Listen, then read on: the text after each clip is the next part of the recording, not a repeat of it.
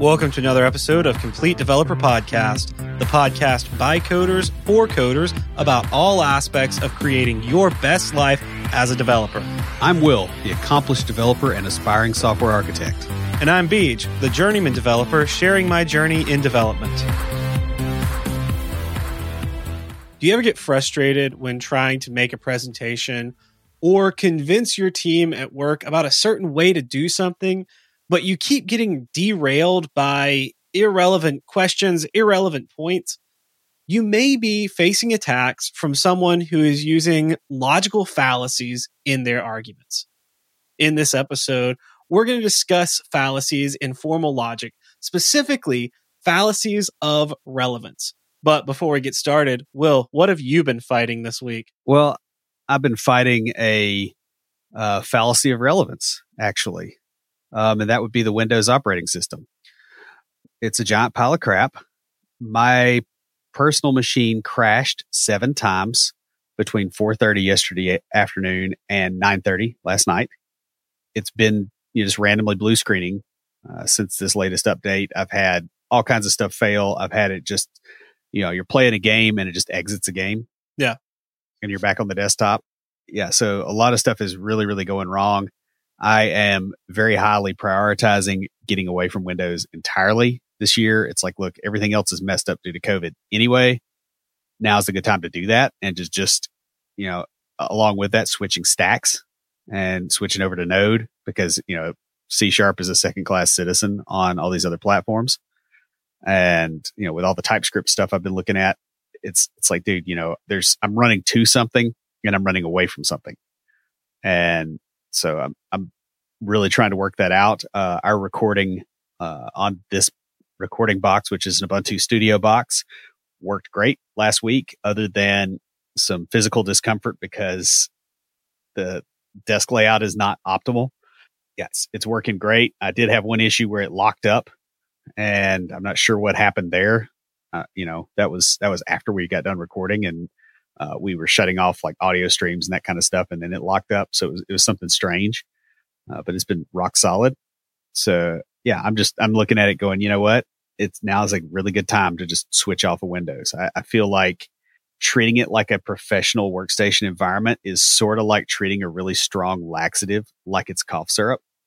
It might fix your problem, but that's incidental and it's probably just going to make a mess. And that's where I am now. It's top priority to get rid of this problem forever. Cool. How about you? Well, I attended Codeland Distributed last week. I don't know if you guys know this, but Code Newbie got bought out by Dev. And so they did a combined conference for Codeland this year. And since the COVID stuff is going on and we're not able to get together for conferences, they did it all online, which meant my talk, or well, actually it was a workshop that I submitted this year, didn't get picked because it was actually physical and you had to be there in person to go with it. So, but I still attended. It was really cool. The first day was free. It was basically just a 12-hour live stream of talks and panels. And that was kind of cool because it's gone global. So people were watching from all over the world. The second day, in my opinion, was better because it was workshops using Zoom. So that was really cool. I learned a lot of information during the 2 workshops I attended. And it was nice because the speakers stayed after in the Zoom chat and talked to the people who wanted to talk. So that was really cool. Took Monday off for a couple of doctor's appointments because I had another conference that church-related conference I'm attending today and tomorrow. What's really cool is tomorrow's keynote is John Maxwell, who wrote the book 17 Essential Qualities of a Team Player that we went through. I knew I recognized the name, but I was like, Maxwell's Equations? Yeah. Or the Beatles song? I couldn't. I knew it wasn't that one. I wouldn't imagine that would be a conference talk, at least not over Zoom. It would be physical. Yeah. So that's really cool. And in really awesome news, Amanda got the job. Nice. I know I talked about that a little bit back. I'm still a little fuzzy on all the licensing details and all that stuff, but she's going to be teaching high school this year and going to be taking some courses as part of her licensure. I'm not sure. I think it'll count towards a master's degree for some of it. It's all rather confusing. I've helped her out with the application process because, as Will knows, I've applied to many, many universities throughout my lifetime. Yep. Can't really add anything to that. I mean, it's when your significant other is a teacher, just the amount of stuff, the amount of paperwork that is normal in that profession just boggles my mind. I don't know how they put up with that and stay sane. Like a tenth as much would drive me right over the edge.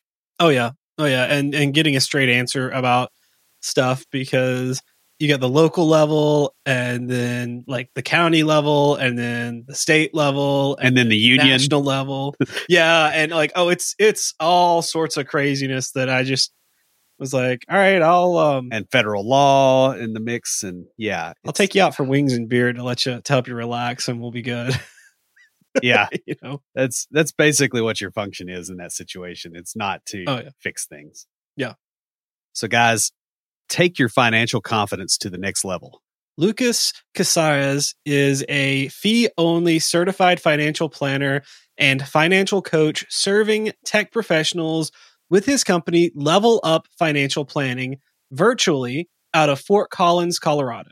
Level Up Financial Planning changes the financial planning game by empowering you to live your best life, regardless of whether you are just starting up and need to build your financial foundation or mid-career and navigating complex and competing goals. Yeah. And what's best of all, Lucas and Level Up Financial Planning is a fiduciary for his clients. And this requires him to act in his client's best interest. He is not a salesman. A lot of financial planners, their primary role is to sell you different things. That is not Lucas at all. He's a really great guy. Will and I spent some time getting to know him before we started doing these ads for him. But with him, you only pay as long as you are getting value, and you stop paying when you're no longer getting value from it. Yeah, and if you want some free samples of the kind of value you can get, he's got a lot of resources available at levelupfinancialplanning.com. So go check those out. Logical fallacies are errors in reasoning that can invalidate an otherwise good discussion or formal argument or debate. A formal fallacy is an error in the form in which you present your argument. You may be correct in what you are saying, but it may be out of order and just sounds like nonsense. Whereas an informal fallacy is an error in what you're actually saying. The structure may be correct and it may sound correct, but the actual content of the message doesn't make sense. Logical fallacies can fall into one of four categories. These would be fallacies of relevance, fallacies of omission, fallacies of ambiguity, and component fallacies. Fallacies of relevance have to do with examples or appeals to evidence or people who are not relevant to the argument. Fallacies of omission are due to important or necessary information being left out of an argument. Fallacies of ambiguity happen when the meaning of words or phrases change throughout the discussion. And component fallacies, because I forgot to type this one out, you missed a component. Sorry about that. You omitted a component. So which fallacy is that? Component fallacies have to do with the pieces of the argument. So the structure and how it's set up, where your premise is not a given or something like that. Oh, what we're going to do here, when I started working on this outline, my idea was to grab a few from each category. But as I got into it, I realized, there are a lot of logical fallacies out there. Like, I forgot, but there is an entire college course on them. So we're going to start somewhat of a series, basically a couple of episodes, talking about the different groups of fallacies. They're not going to be sequential. We'll just go through one or two groups at a time, but we will get through all 4 groups of fallacies by the end of the year. In this episode, we'll be discussing several of the common logical fallacies of relevance that you might run into when you're interacting with others. For each one, we'll describe the fallacy, talk about how to recognize it in a conversation, and finally, some tips on how to overcome that fallacy. So this group of fallacies have to do with using examples that are not relevant to the argument or appealing to evidence that are not associated with the premises or with the conclusion. Yeah. And so I've labeled each one based on their Latin name, except for the very last one, which does not have a Latin name. So when we read these out, the first thing we're going to do is tell you what the translation or the more common name for it is. The first one being argumentum ad baculum. Right. And this is more commonly known as the appeal to force or the might makes right fallacy. Yeah. In this fallacy, the argument uses some sort of threat or some sort of actual violence or force to coerce the other party into accepting a certain conclusion. Yeah, and this threat doesn't have to be of a physical nature. It could include financial or professional consequences, such as threatening someone with the loss of a job or poor grades if they don't agree with you. Yeah, some examples I read of this when I was working on the outline. An argumentum ad baculum fallacy would be if a professor says, you have to agree with me on these political statements in order to get a good grade in this class. Whereas a professor saying you have to meet certain requirements, like writing so many papers or something like that, to get a good grade in this class would not be a fallacy. You know, this one's really tough to overcome because typically the person using this fallacy has power, right? They have authority. They have something you want. So you either have to call their bluff or appeal to a higher authority, right? Like force is always an escalating thing. Mm-hmm. Once you start using it, you've got to use more of it. It's basically like XML. Yeah. I mean, this could be something to where you have a manager who is trying to get you to do something unethical and says that if you won't, that they'll let you go and find someone else who will. Right.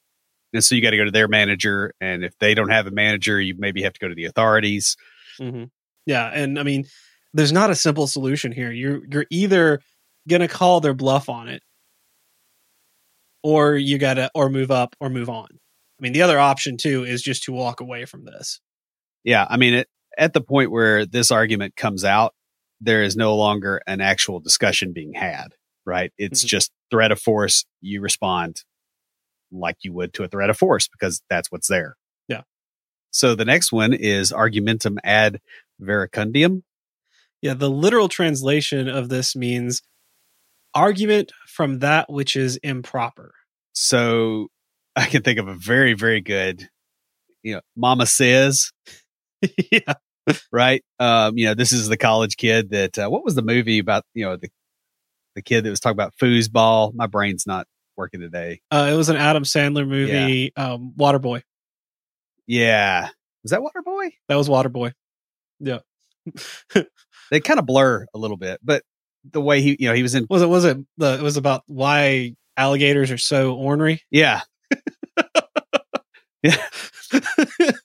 I can see that now. All the Karens are mad because all the stores are closed and they don't have any managers to talk to. Like that.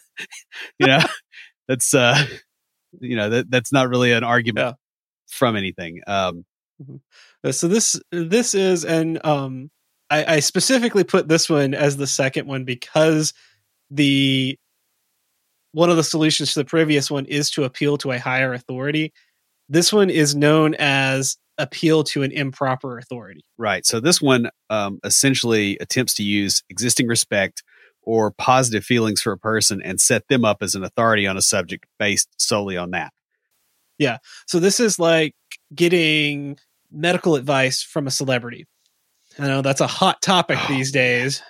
Yeah. Let's but it really Yeah. is, because they are not medical professionals. They did, like, some of them may have studied it. I do believe there are some celebrities who, before they became famous, were medics and nurses and stuff like that. But in general, that is not their area of expertise. Right. And even if they studied it before, that knowledge rots. Right. Like, Yeah. so, this is actually very, very common. You're going to see this pretty much any political debate that is out there, any widespread discussion of basically anything. I've seen people use this to say, well, so-and-so is a programmer and he uses Vim all the time. And he says that Emacs will cause you repetitive strain injury. Okay. Does he know any parts of his lower arm other than hand and fingers? Like, Yeah. But you'll see these discussions all the time. It's very common.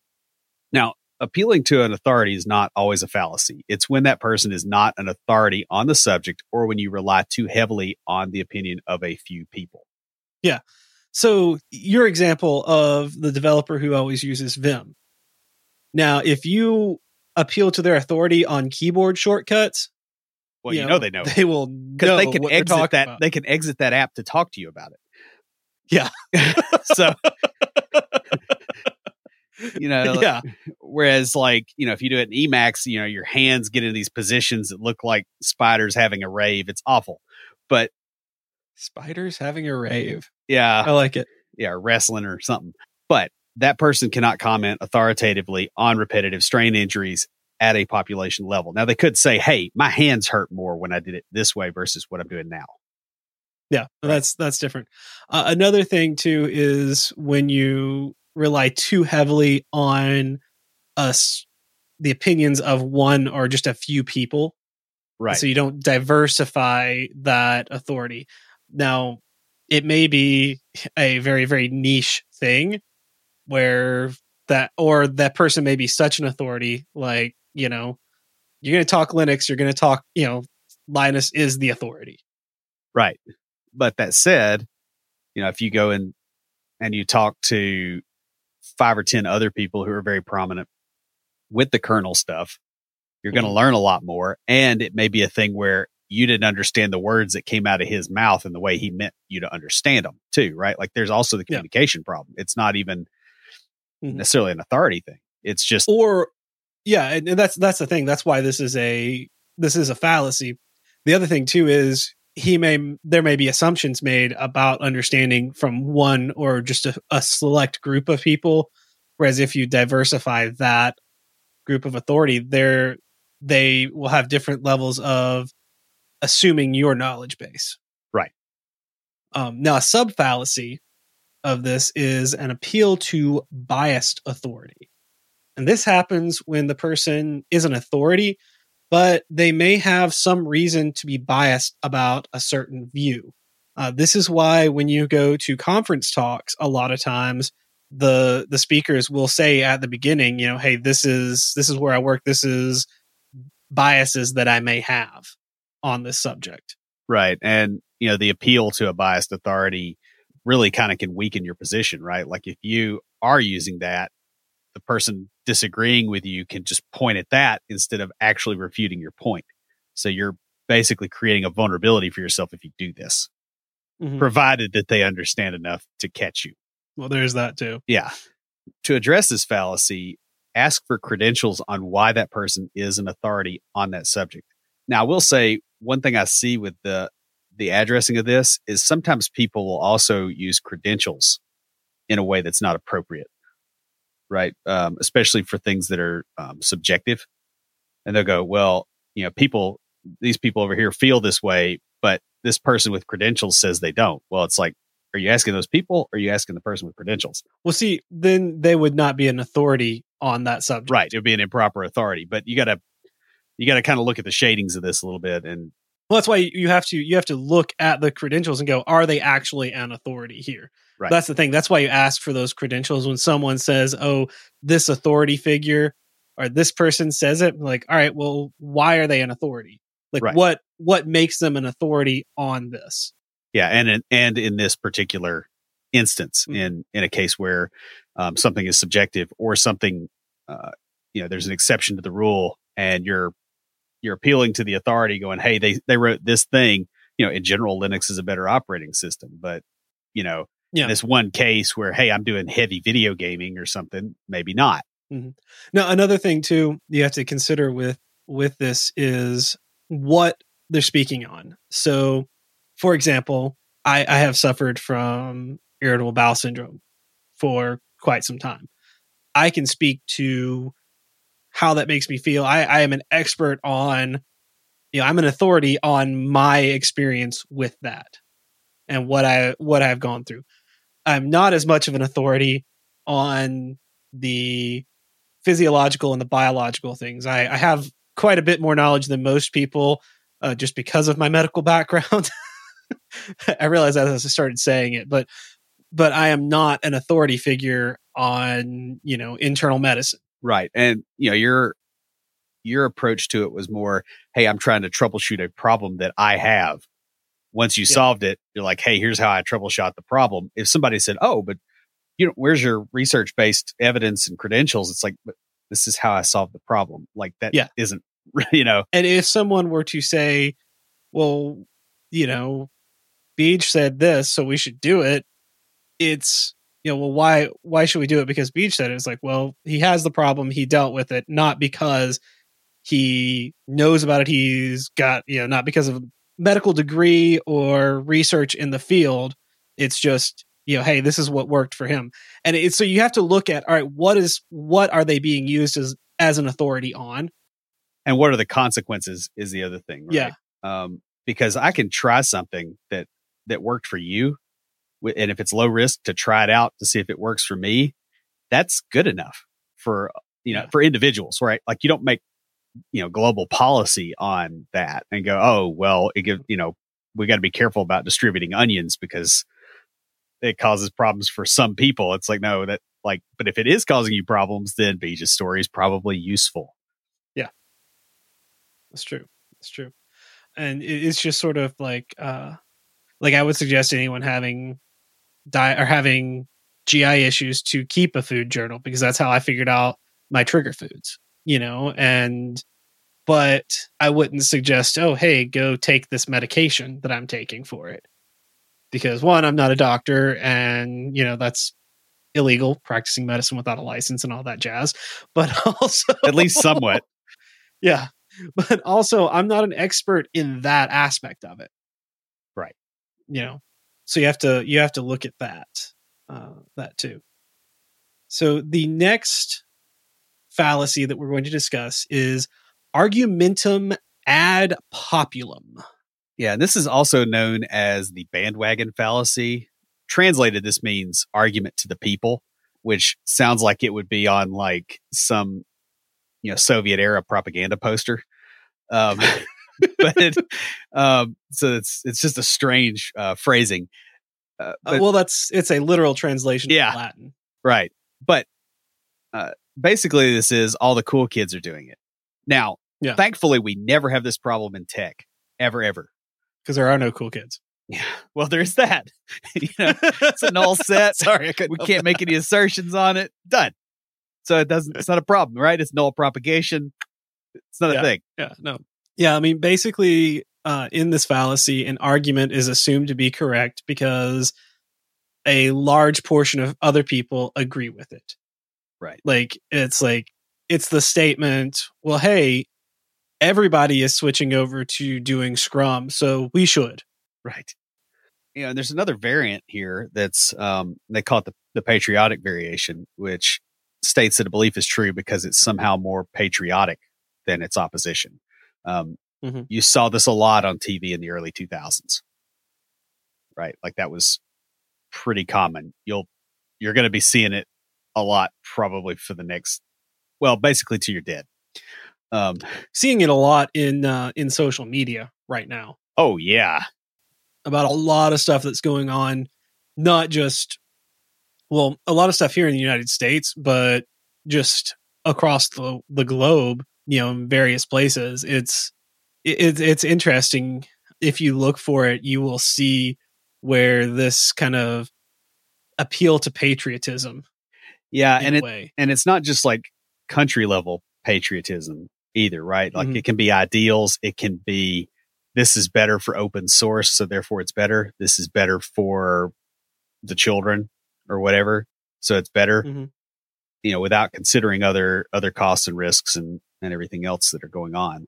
Another variant is the snob, which asserts that one is better or in a group of betters by accepting the argument. So the phrase all intellectuals would agree implies that by not agreeing with the argument, you are not an intellectual or you are not intelligent.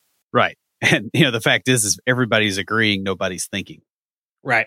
And that's true of just about everything, right? There's very few things that are just, I can't understand how somebody would think the opposite based on the evidence, but there's usually going to be some degree of disagreement, variance in opinion, something.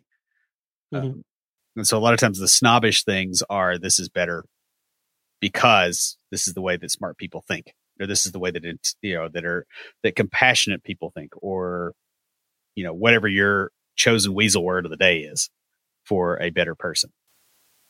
Yeah. And it's kind of this attitude that you are not as good as other people if you don't agree with this. Right. Yeah. And this is an emotional play, and it really has to be called out very quickly because really popular opinions can turn out to be incorrect or massively destructive given time. Popularity is not an indicator of truth. The 1932 German election. Yeah, well, that's true. I was actually going to say, the popular belief was that the Earth was flat and the center of the solar system for a very long time. Now, see, what's going to happen is one of these flat Earth people is going to kidnap you or drive you to the edge and chuck you over. Now, I'm just telling you. That's fine. I'll enjoy the free fall. You've even got the soundtrack for that, right? You got a Tom Petty. Yeah. Hey, just, if you're going to do that, at least let me bring my guitar so I can play Free Falling as I'm falling endlessly in vacuum. Yeah. Now you've got the flat earthers after us, man. That's, man, I just don't even know what to say about that. So the next one is argumentum ad traditionem. This is also known as argumentum ad antiquatum. I hope I pronounced that right. It's a really odd word. I'm pretty sure I heard that word on the Passion of the Christ. We'll go with that. Cool. This is basically an appeal to tradition.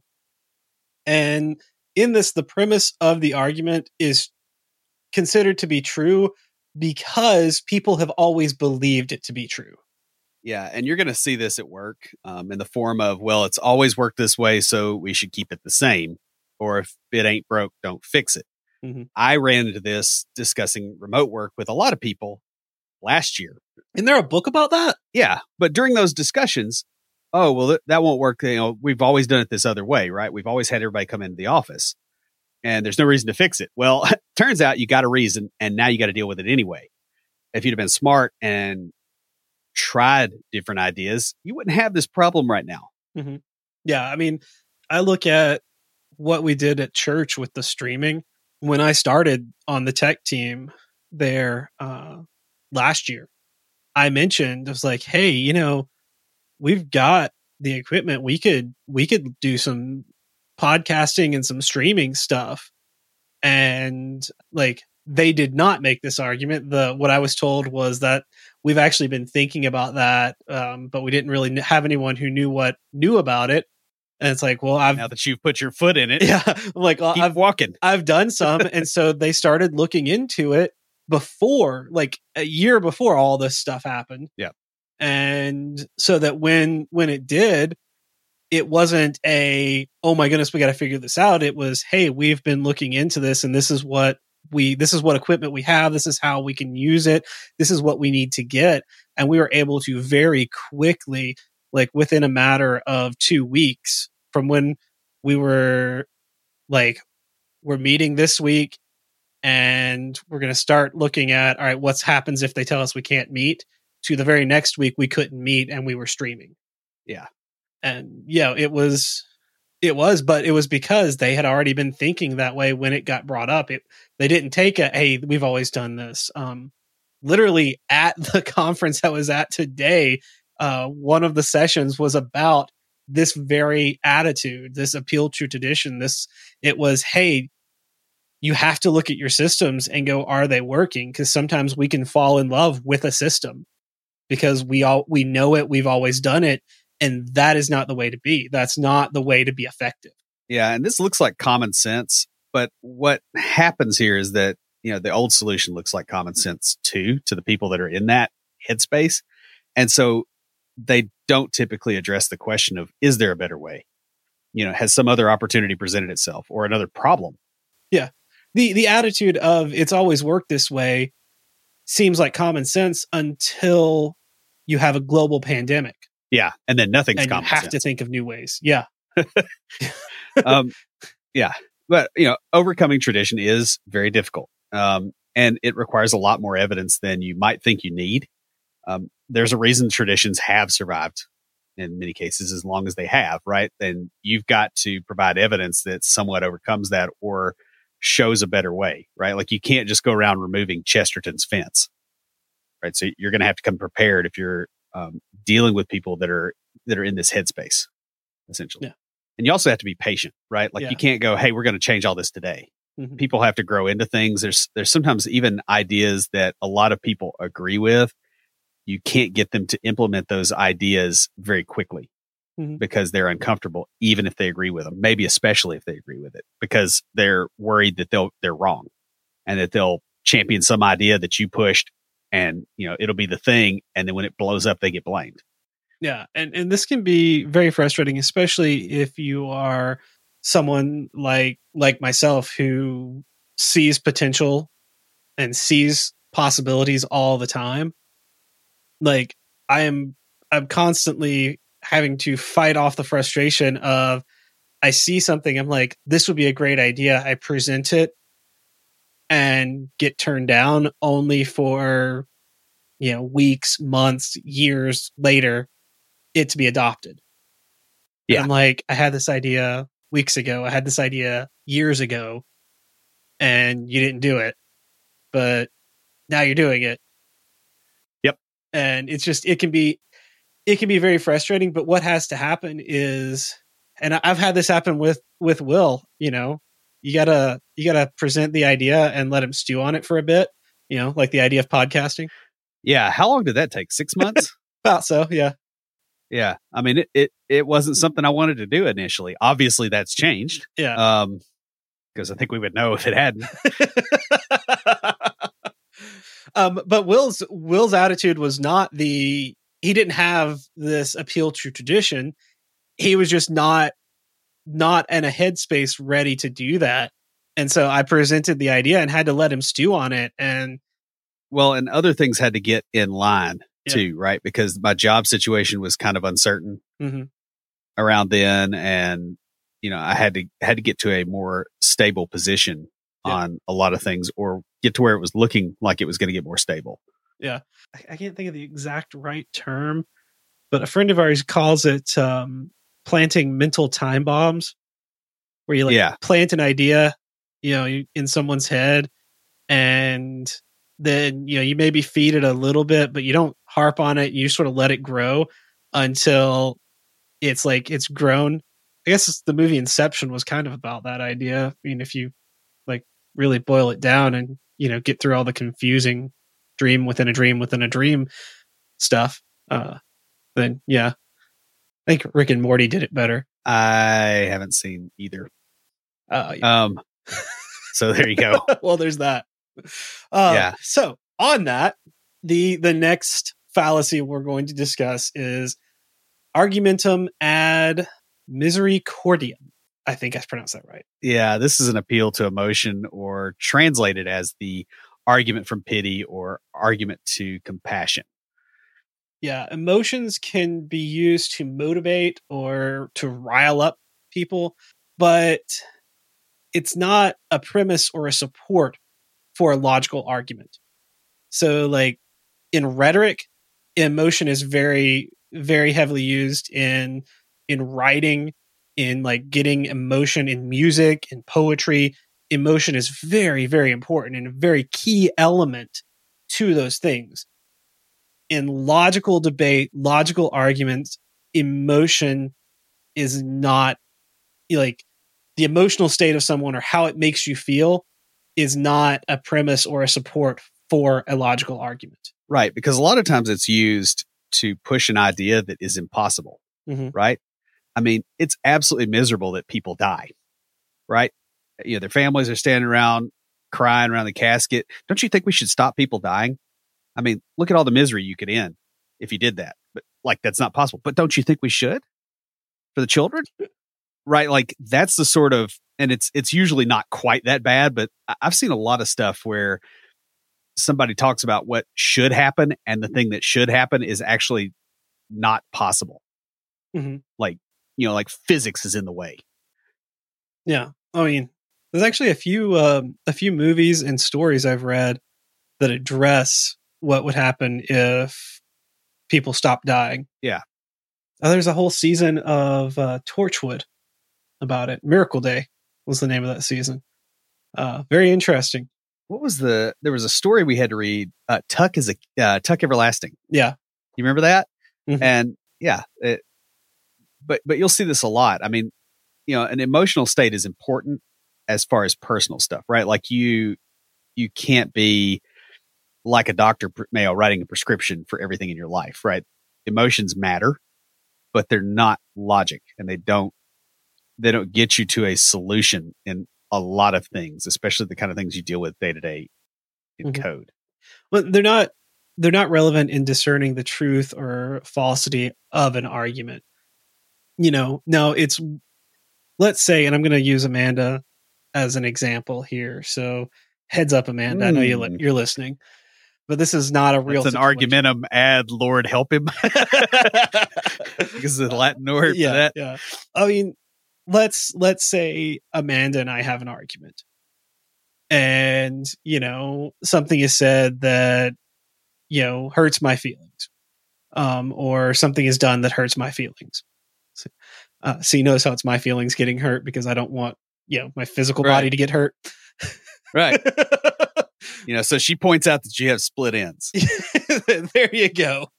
Which I actually kind of do right now. I need to go to the... Yeah. Land the plane. So anyway, at that point, me stating how I feel, because it's an interpersonal situation. This goes back to, you know, communication training, the I feel statements, you know, I feel this way when this happens. That is relevant in a interpersonal situation. However, in an argument or when you're trying to prove something is like the best way of doing a thing, or when you're trying to prove that you should be allowed to work remote 3 days a week, talking about how it makes you feel is not a good argument. Right. Oh man, I don't even want to get on that tangent. That said, though, coming around to it, you can say how it will improve morale, because that is a measurable thing. Yeah, I think the trick here is realizing when your feelings are signal versus when they're noise, based on the communication channel. Yeah. Now, when this does come up, like the previous fallacy, appeals to emotion have to be called out directly for what they are. You know, you just have to say, hey, this is not relevant to the conversation. This is, you know, this is trying to get people riled up, trying to get me riled up about the situation. And it takes a lot of self-awareness to realize you're getting riled up, because like someone who's good at this can make it sound like a valid argument and get you riled up and get you going off, and then go, you know, derail the whole argument, because even if you are right, if you get riled up about something they said, then you've lost the argument anyway. Right. And speaking of people getting riled up, the next one is argumentum ad hominem. The personal attack, or a better way of putting it, poisoning the well fallacy. And it literally translates edit. And it literally translates as argument toward the man. Yeah, this is an insult disguised as evidence for an argument. Somebody makes an assertion that the sky is blue. You look at them and you go, dude, you can't even draw. You're not an artist. You're not qualified to say that that's blue. Yeah. It's an attack versus no, it isn't. Blue is, between these two shades. Of course, once you get into color theory, that's probably not the best example, right? Because we looked into doing a show outline on that, and it's like, yeah, that's going to be a minute. Yeah. Color theory. Oh my goodness.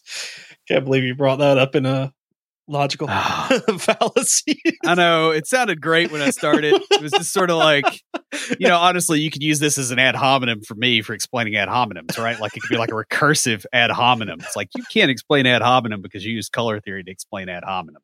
Yeah, there you go.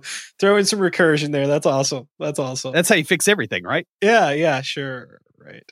Another thing could be, you could be in a meeting and, a planning meeting even. Let's say you're doing sprints, and you're in a sprint planning meeting and someone suggests something and the response is, well, you're a QA. You don't know anything about API development. So what you said, is completely irrelevant, or we don't have to listen to you, or that's a dumb idea because you don't know what you're talking about being a QA. And it's like, that doesn't mean it's not a good idea. I've gotten a lot of really great ideas from suggestions of non-technical people in meetings. And I have too, and not even in meetings. Yeah. Sometimes somebody will say something random to me and I'm like, oh crap, and it flips a light on. You got to be open to potentially getting information from sources that are unconventional if the information is correct or useful. Mm-hmm. Now, the other thing too here is they may not know what they're talking about. Literally, I have had managers and QA people and BAs and developers. Well, there's some of those, but I've had people, non-technical people, say, well, hey, can we just do it this way, or can we do this? And you have to explain why. Saying, hey, you're not a developer, you wouldn't understand. That's an ad hominem. That's attacking them for not having that knowledge. That right is not. That's not a good way to win an argument, because what's going to happen is, especially if it's someone in management, they're just going to go find someone who can. And they're going to appeal to power. Yeah. Right. Appeal to real power because they have it. Yeah. And they'll go find someone who can do it, or who will explain to them why it's a bad idea or why they shouldn't. A lot of times, if they're not a good manager, they'll go find someone who will do it, even though it's a bad idea. And I've seen that happen before. Thankfully, not where I work, but in places where I've done some consulting in the past. Now, what you have to watch out for here is that it's real easy to fall into this without even realizing it. Because, the person doesn't know what they're talking about. But saying that is an insult. Explaining to them, hey, that I see where you're going with it. Here's why that wouldn't work out. That actually addresses, that actually attacks their statement, what they said, and doesn't attack them. And it shows them respect, even if they're not management, and you don't have to show them respect. I think you should respect everyone, but yeah, it just keeps the communication channel open too, so that it can continue to be a discussion, not a fight. Yeah. And that's the big thing here. Now there's a subcategory here. I think it's tu quoque. I think it's to coke, isn't it? It's one of those Latin words that's sort of like a lot of French words, in that every letter after the first one is a suggestion. I mean, you think about like the word Q, right? Like every letter after the first one is silent. It's one of those. Anyway, it's a you also fallacy. So the idea here is, you're attacking the person making the argument instead of the argument itself. So it'd be, for instance, hey, this company, trashes the ocean. Well, I saw you throw a cup out your window yesterday. Mm-hmm. It's that kind of, well, you did it too. Oh. It's playground tactics. Or if, say, I said, hey, I don't think Will is the best choice for managing this project because it's a high profile project and he doesn't have a lot of project management experience. And instead of him coming up with why he should, his response is, well, neither should Beach because Beach doesn't have any project management experience. It's like, no, see, and that's not what I would do though, right? Because I would be like, hey, Beach, you go do that. That's a good idea. Yeah. I know that's not what you would do. I'm using this as an example. Yeah. Because I totally would. I don't want to manage a prominent project. No, that's why I used you as an example. Is because I knew you. I would ad hominem myself out of that one, and then you would have to like do the reverse and ad hominem. Well, I'm terrible too. Yeah. But no, the thing is when someone makes a valid argument against you, like not an attack, but just like that, where it's like, oh hey, you're not a very good fit for this position for these reasons. And instead of going, oh, well, here's why I am, you come back with, well, neither are you.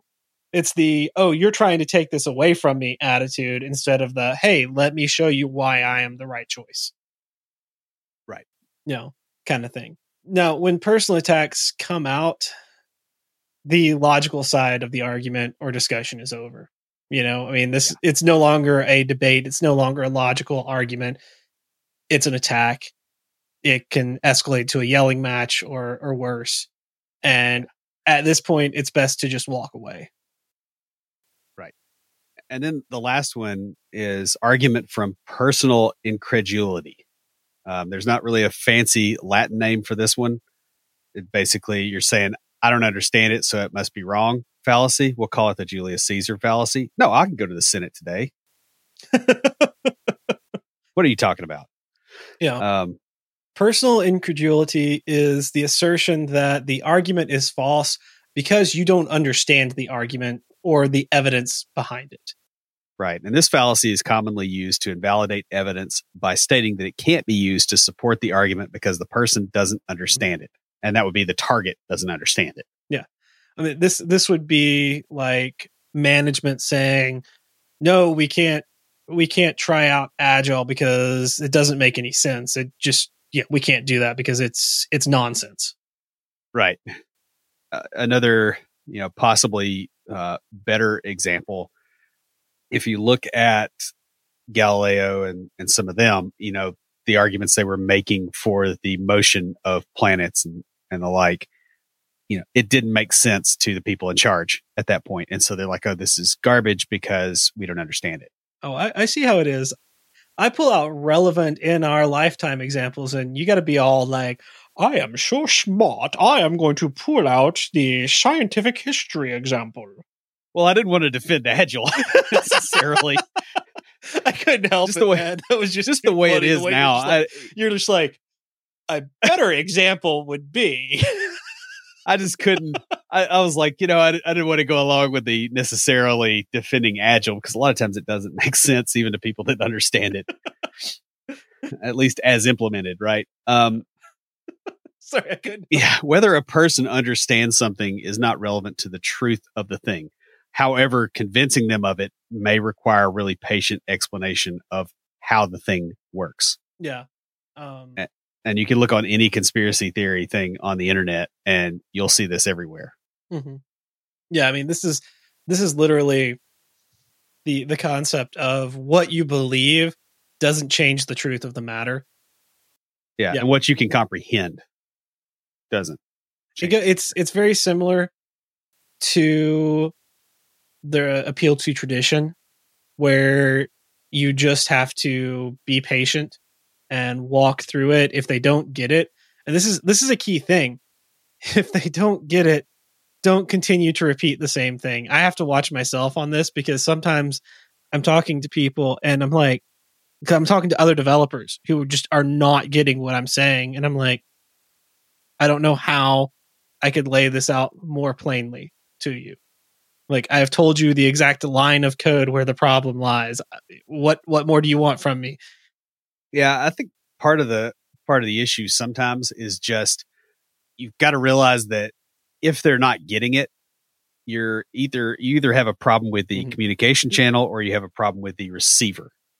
of the communication or with you, right? Like there's 3 parts and you got to diagnose which one it is, not send the same signal. Yeah.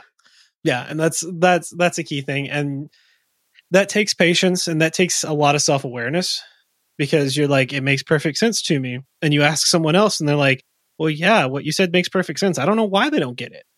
It's, it's on them. But the thing is, you as the communicator, it may be their problem as why they're not getting it, but you as the communicator, it's on you to make it so that they can understand it. Well, I mean, you and I do this all the time, right? Like one of us will get stuck and they'll message the other one going, hey, I'm having this problem. I explained it like this. They don't get it. Am I being dense the way I'm explaining it, or are they being dense, or should I use different words? Like, is there some, because you kind of have to have almost a sanity check on the way you're explaining things with this so you can figure out what's going on. And you as a participant in that system of communication don't know enough to debug the system because you're part of it.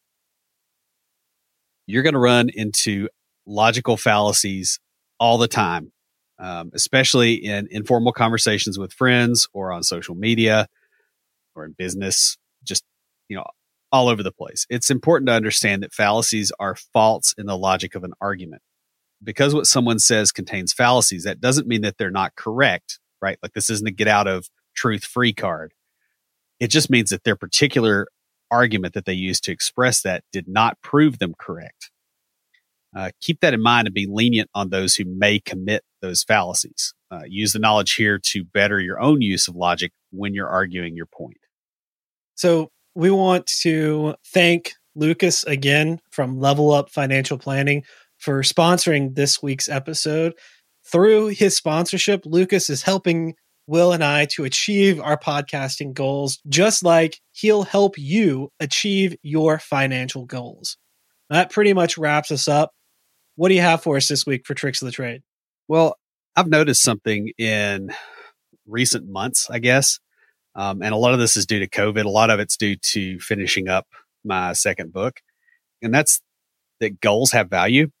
And if you don't really have something that you're actively working towards, it really takes the edge off your ability to work your way through life. And I've kind of refocused on a lot of stuff here lately. And I've noticed a pretty profound shift in my mood as a result of that. And so I know a lot of people with all the dumpster fire that COVID has created, among other things, because like here we had the tornado, we had COVID, and then we had the derecho or whatever the straight line winds that broke a bunch of stuff. And then we've had, civil unrest, and we've had, I forget what the other things were. When you're in these kind of situations, it helps to have something that you're working towards versus just bouncing around as a result of everything going on. It's, a ship is more stable on the sea when it's sailing versus when it's sitting still in a storm. And so I just want to suggest that everybody really, really try very hard to figure out what you're actually going for and then start going that way, especially if you're starting to feel a little bit down with everything going on, because I really think it'll help. And that's all I got. Stand by for Titanfall. If you have a question or comment, please email us at neckbeards@CompleteDeveloperPodcast.com. Our theme music is an excerpt from Stand By for Titanfall by Pure Bells, available on SoundCloud and licensed through Creative Commons. The intro music for IoTs is Hillbilly Hip Hop by Jason Belcher. For references, show notes, and to sign up for weekly emails with extra tips and insights, be sure to check out the website at CompleteDeveloperPodcast.com. You can also follow us on Twitter at CompleteDevPod and like our page on Facebook to keep up with news about the show. Catch us each week as we broadcast live, talking about what's going on in the tech world and answering listener questions. Learn more about all of our shows and groups by going to CompleteDeveloperNetwork.com, where you'll find links to Junior Developer Toolbox, Developer Launchpad, and our other communities. Thanks for listening. See you next time.